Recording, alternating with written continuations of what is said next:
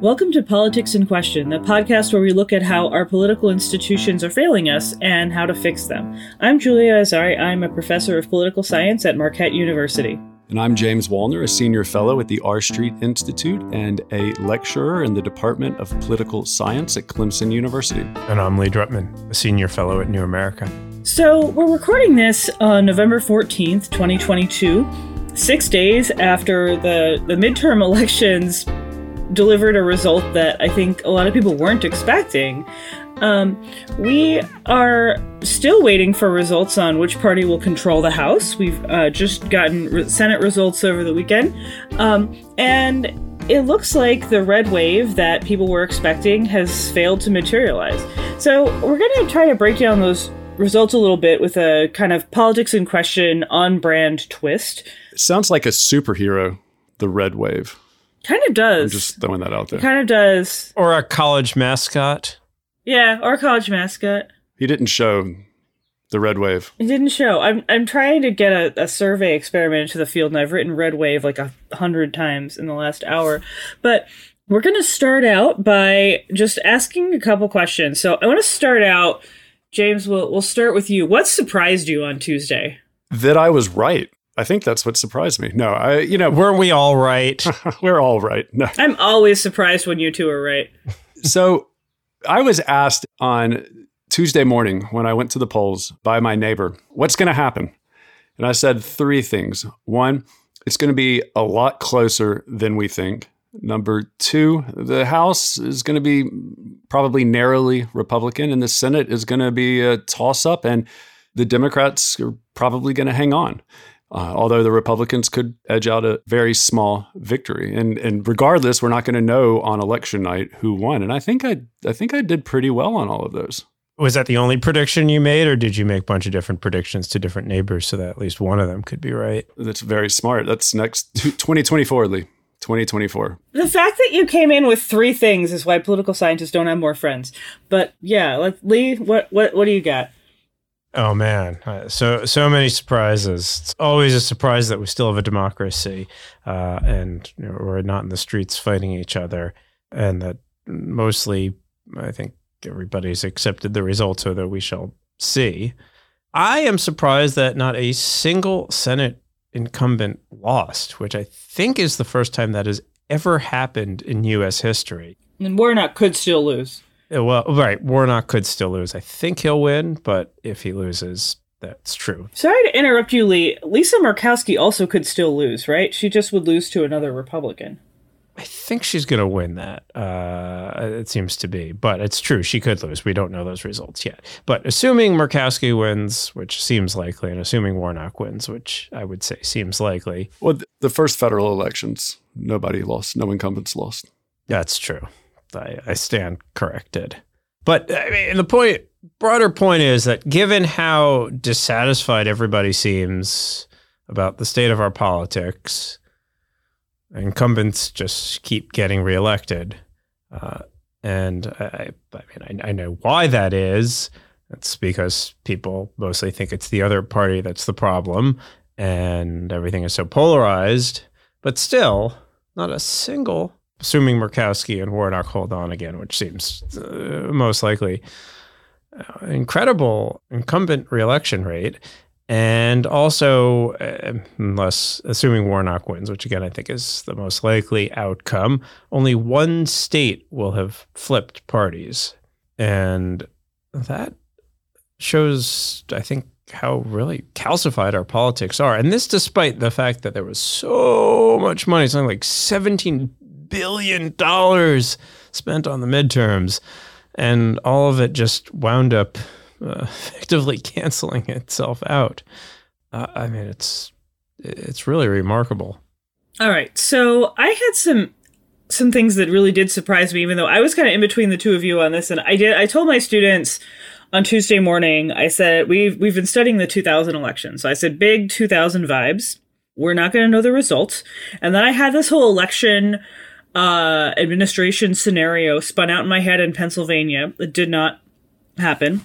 So one of my takeaways that I think is somewhat surprising is that so far, fingers crossed, we haven't had a major election administration kerfuffle of the sort of 2000 election kind. And also that, it has been very peaceful. We have had concessions. I was a little surprised that Republican gubernatorial candidate Tim Michels here in Wisconsin did concede on Tuesday night, after some of the rhetoric that he had been embracing during the election. I think we've actually seen this weird return to normal with Lee. That I also said this to my class on Tuesday mornings. They can vouch for all this. That I said we're going to have spent this insane amount of money for the Senate to be exactly the same, and it's possible it won't be exactly the same. It's possible there will be a 1-seat change in terms of party control, and it also is the case. I think that these individuals matter, so it will, potentially matter that J.D. Vance is representing Ohio and not Rob Portman. They're quite different figures. Potentially matter that John Fetterman is in the Senate as opposed to some other Democrat who might have hypothetically have won somewhere. But yeah, things really did revert to the status quo. Molly Ball has a good piece in Time that sort of talks about this as a status quo election at a time when people are notably uncomfortable with the status quo. But in addition to the kind of lack of administration problems or violence or threats, the other things that surprised me, there are a few.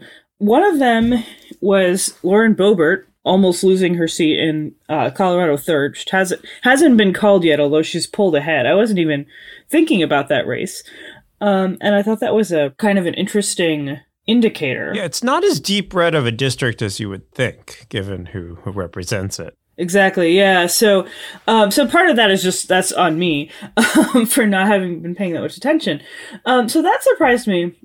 That surprised me a little bit. The other thing that I guess, I don't know that it was surprising, but I had sort of flagged was everyone the morning of Tuesday was talking about the 3 indicative districts in Virginia, the 2nd, the 7th, and the 10th.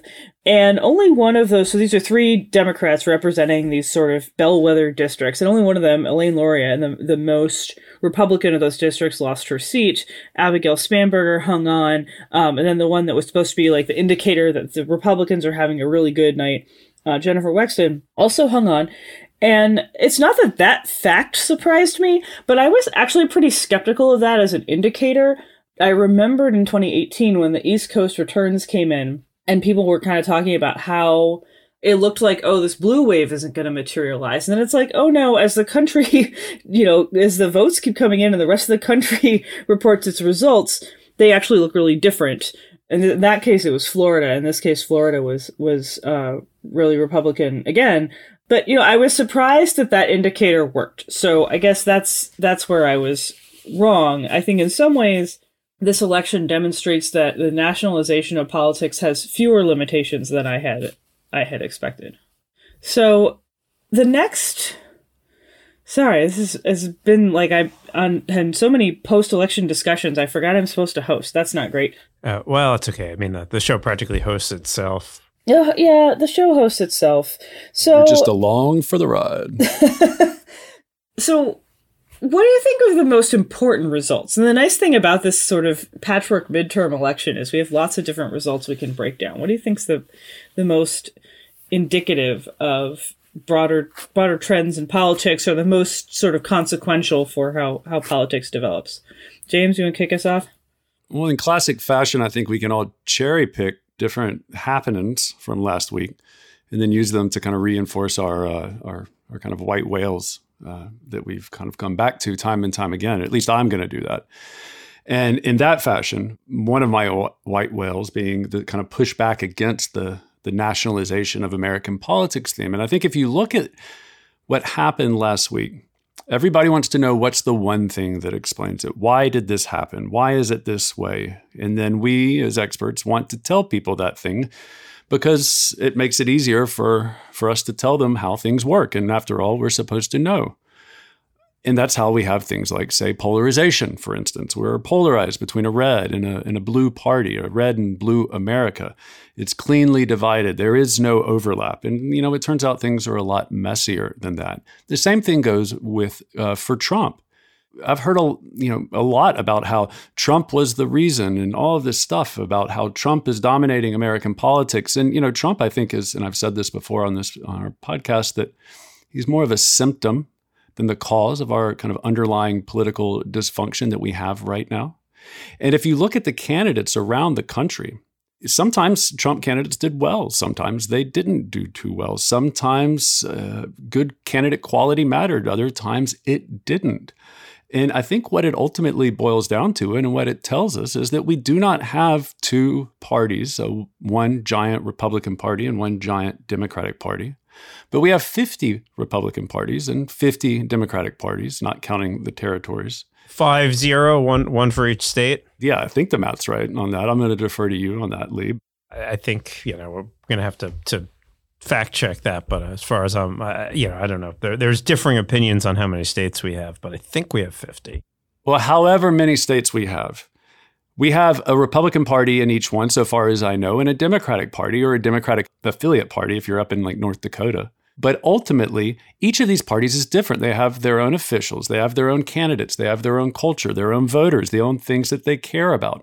And yes, there are broad similarities. After all, that's why they're affiliating with one another at the national level. But if we don't take an approach to politics, whether that be what happens in elections or what happens in between elections, that can acknowledge this diversity and nuance, this fabulous nuance in the American electorate and in our politics, then I think we're going to constantly be surprised at events, both mediocre events and extraordinary events. And I think last Tuesday was a great example of that. All right. So, Bull, you're pushing back on the nationalization hypothesis. There's more diversity, even though Republicans perform more or less the same everywhere based on the voter index, but maybe the Republican, and they all vote the same. Well, I have the one answer for that, and I'll share it with you in a bit. Oh, okay. Well, keep listening here. We're going to do the big reveal at the end.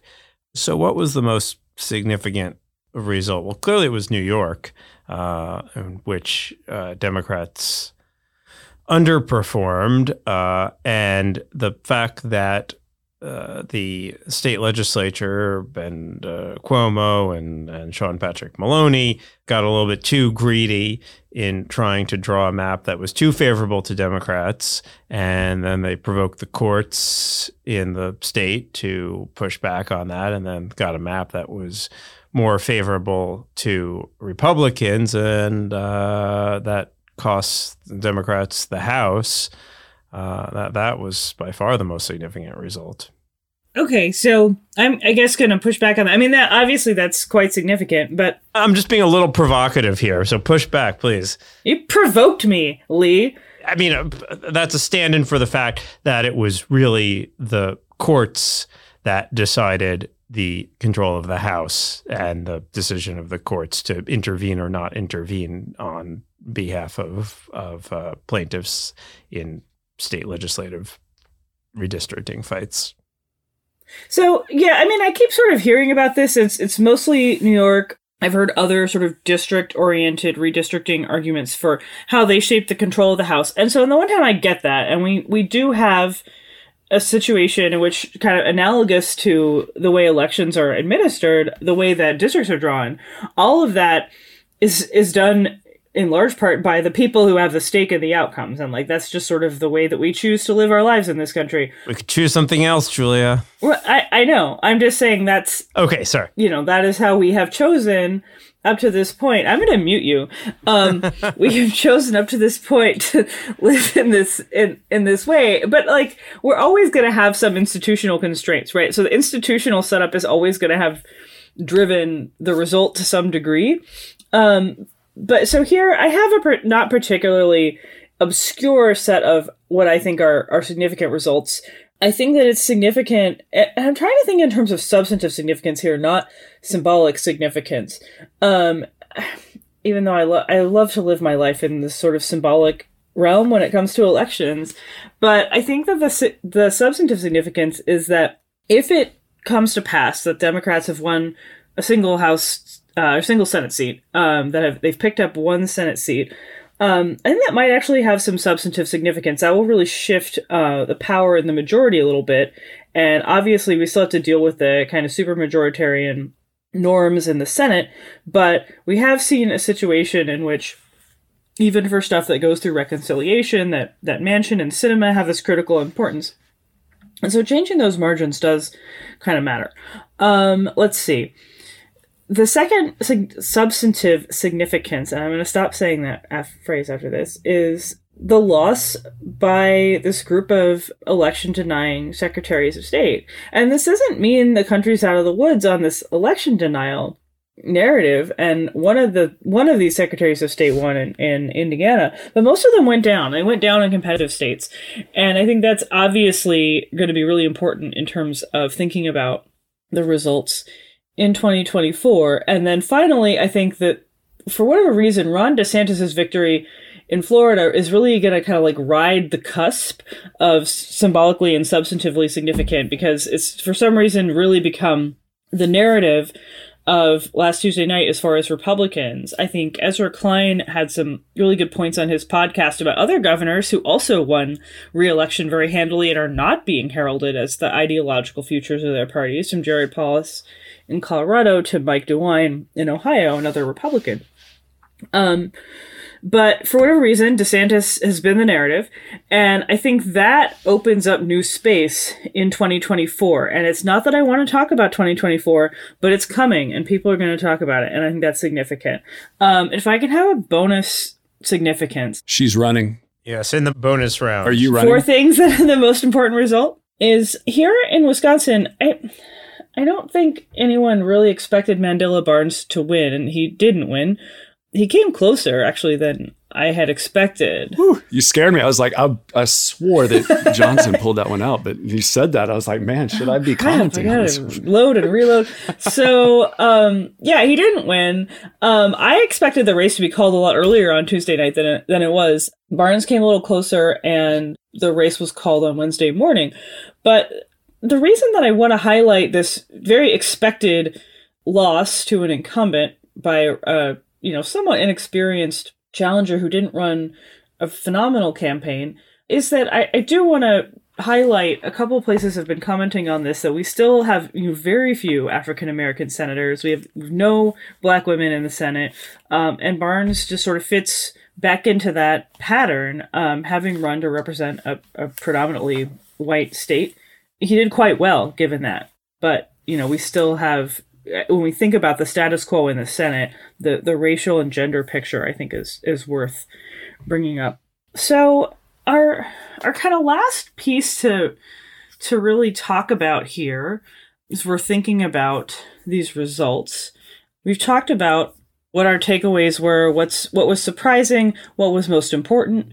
But really, we're not an election analysis podcast, we're an institutions podcast. So I want to get everyone to kind of think about what is the role of institutions in this election result. And Lee, I think I'm going to let you kick it off here because I know you have a lot to say about redistricting and institutions, and then I'll kick it over to James. And elections are institutions, aren't they? Well, I think that the striking thing about this election is how few districts and how few states were competitive, and how few voters were really up for grabs. So we think we're having these big national elections in which the entire nation decides, America decides. But really, we're having a contest over a handful of states, and within those states, a handful of voters who are either marginal voters who we don't know whether they're going to turn out or not because they're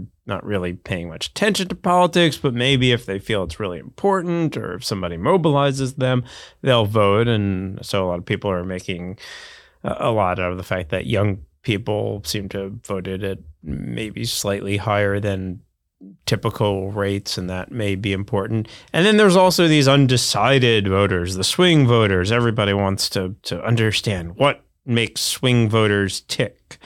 And we put out a report, New America, that we'll link to in the show notes about undecided voters. And turns out we have no idea what makes them tick because they're all somewhat unique and they don't move or break in any sort of consistent ideological or issue-based way. And yet we want to impose these narratives that, well, undecided voters clearly broke based on these issues because these are the 4 questions we asked in the exit poll, although I do love that they asked about democracy in the exit poll, and it was important.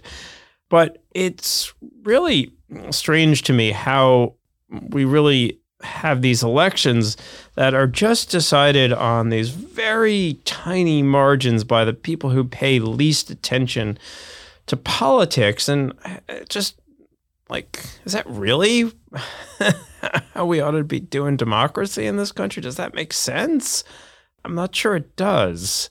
So whatever, I as somebody who is happy that Democrats did better than expected and, sees that as a good sign, I also think it's worth understanding how much that victory is just really based on kind of vibes, not really on anything particular. And frankly, voters don't really like either party at this point. And it's not so much that the Democrats did better than expected. It's that Republicans, I think, underperformed, but it's hardly inspiring. So that's how I think our institutions decided our elections, by giving us very few competitive seats and leaving the decision to the people who pay least attention. And thank goodness they decided in favor of the party that I tend to support, but I'm not sure that that's the best way to be doing democracy.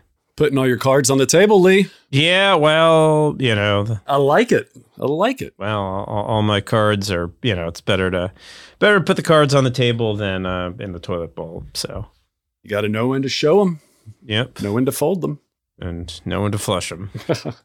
So I really like this question because I'm gonna make another prediction. Bold. That's bold.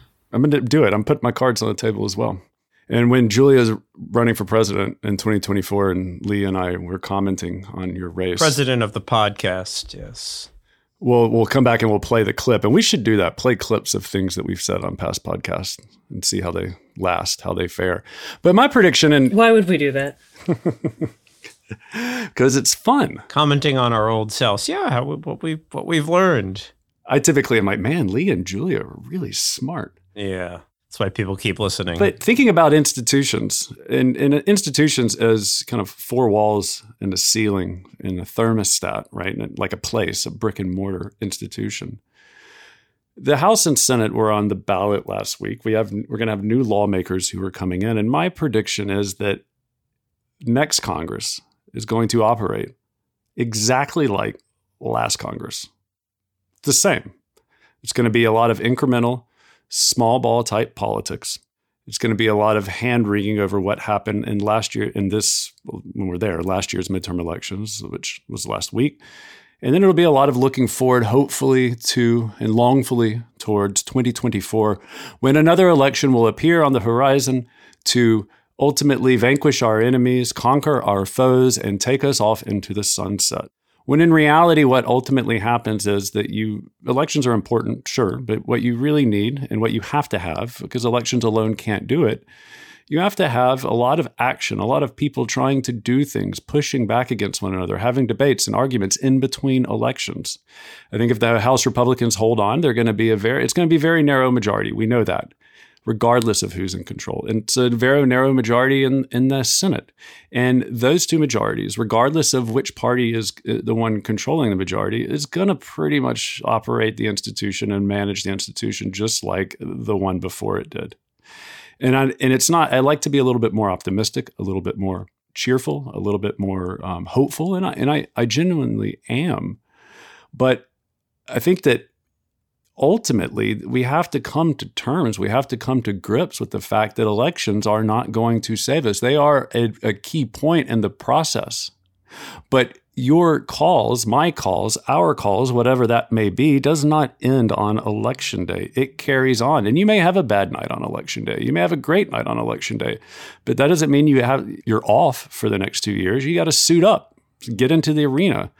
And you got to fight like hell to try to win and hope that you defeat the people you oppose and they don't win. And in the end, what's ultimately going to happen is compromise, because that is how it has always happened. Hold on. How are we going to get compromise? The Republicans are going to probably have a narrow majority. McCarthy will be, God knows how he'll manage that, if he even manages it.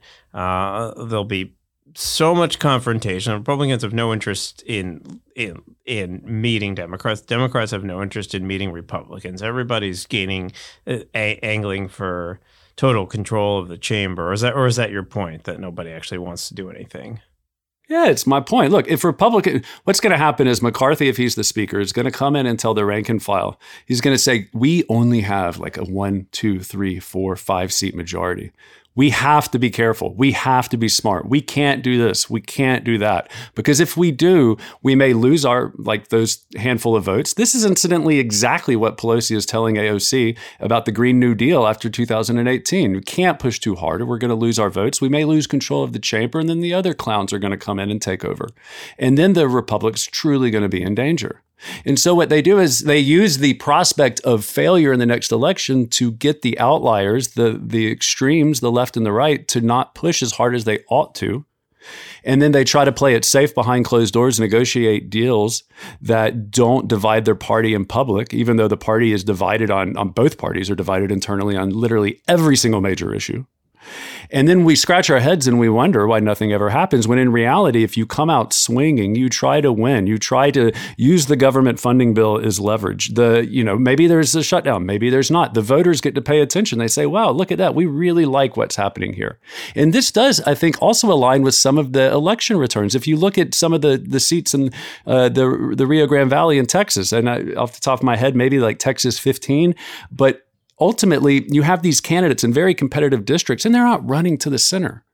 They're running away from the center. And who wins that ultimately it depends on the issues that the voters care about in that particular race, in that particular district. But I guess my point is we ought not to be afraid of a battle, a struggle, a debate, an argument, because that is how we both transcend our own narrow view of reality and get a better conception of reality in the round.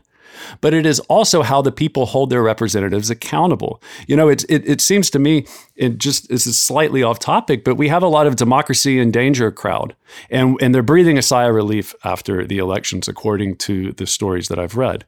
But yet not one of them has acknowledged that lawmakers who were voted out by voters in last week's elections have returned to Congress this week to cast votes on things that they intentionally delayed until after the voters replaced them.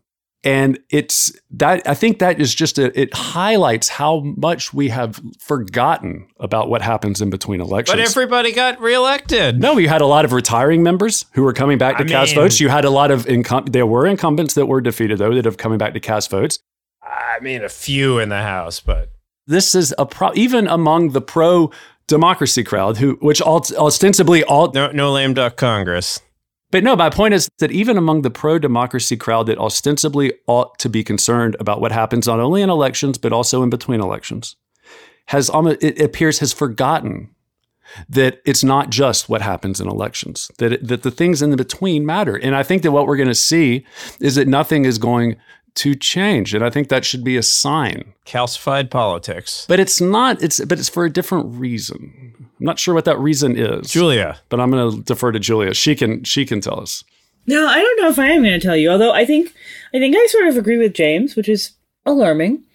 Yes. So, yeah, one of the things I've been thinking about, though, is I think this election maybe moved a little bit in the direction of politics and policy being somewhat aligned, but nevertheless, you see a sort of disconnect between politics and policy. And I think I've brought this up on the podcast before, but it's become this sort of standard expectation that nothing gets done before an election, and that elections are just you can't vote on anything because there'll be some way that voters can use that against you, which is specifically saying that the other campaign will use that against you, right?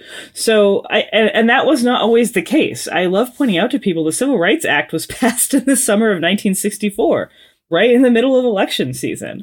That's really difficult to imagine now.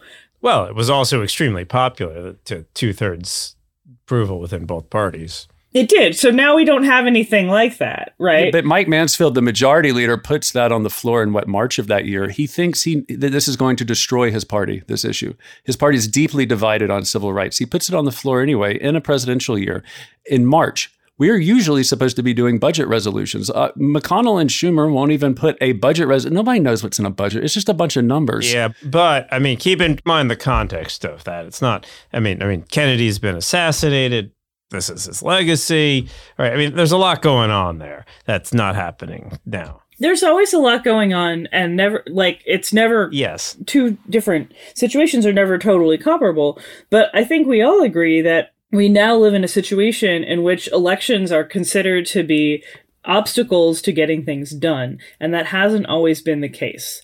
It wasn't always automatically, assumed that in an election year, you can't pass any major legislation. But that's not the main point I wanted to make, although it's sort of related, I think. Because, okay, so just to really back up and think on kind of macro level about midterm elections, one of the things that I've been sort of kicking around over the last year or so is the fact that if you think about past midterms, and particularly past midterms for Democrats, there's no policy roadmap. For Bill Clinton is floundering around on policy, and the Democrats lose big. And then in 2010, it's passing the Affordable Care Act and the Democrats lose big. So it's okay, what's the path for Biden? And obviously in this case, you have very close margins, but in the end, quite a bit of legislation that gets through. But I think that instead, so my big election take I just published on Grid News is essentially that what the big difference is this time. The reason why this election is going to join the 1998 and 2002 canon of very modest losses, in this case, for the president's party, despite pretty unfavorable conditions in a lot of ways, is that there wasn't really any kind of national movement to connect these big national concerns with local concerns, to explain exactly what it was the president was doing wrong and offer an alternative. And I think that, to the extent that, as we're thinking really broadly about what institutions are, what we're actually looking at here is this sort of weakness and presidentialization of first parties and now the kind of broader movement within the Republican Party. It's all Trump. Trump has kind of sucked all the air out of the room in the GOP. He is not a team player. And to the extent that he was the energy behind the movement that was kind of animating the Republican Party, it wasn't strategic. It wasn't about mobilization. It wasn't about coalition building. And those are the critical factors. So for a long time, we thought about midterms as this kind of automatic process, which voters just automatically decide they don't like the party in the White House no matter what. But if you actually look at these examples in more contemporary years, 1994, you've got the Gingrich movement, which had been working on this for years. You've got 2010, you've got the Tea Party. 2006, you've got the anti-war movement. 2018, you've got the Resistance and Indivisible and the kind of anti-Trump movement that's a grassroots organization. And this year, you don't have that. And I think that we ought to really be thinking a lot about the mechanism by which voters are brought to the polls, the mechanism by which voters are not only told what the incumbent administration is doing wrong, but what the out party will actually do to fix it. And that's where I think that institutions matter. Well, I think, in that respect, Trump hanging around makes it harder for Republicans to actually offer a competing vision, because in 2018, Democrats could just say, we'll do whatever Trump's not doing, and Republicans in 2010 could run against Obama. Democrats in 2006 could run against an unpopular war. Biden is unpopular, I guess, but he's kind of banal in the sense that he hasn't made himself the central figure of U.S. politics. The banality of Biden. Yes, the banality of Biden. So I think it's just, to your point, Trump's just taken up so much oxygen that it's really hard to build an opposition movement, because an opposition movement depends on there being a bit of a blank slate on what would it mean for Republicans to have power. So it's not so much that Republicans need to offer an alternative, it's that they need to offer a blank enough slate that people can project their hopes and dreams onto the opposing party. And I think that was where they really failed this election. Yeah, that's interesting. It makes it very, very backward looking. And I think that can be a really a really damaging force in politics to be too backward looking. And so I guess that's sort of my institutional diagnosis, is the presidentialization of everything aided by Trump.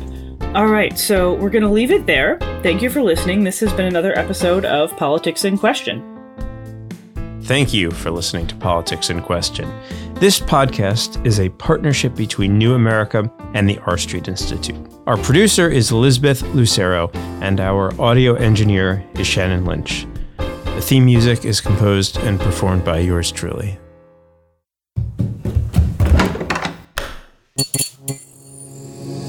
This podcast is part of the Democracy Group.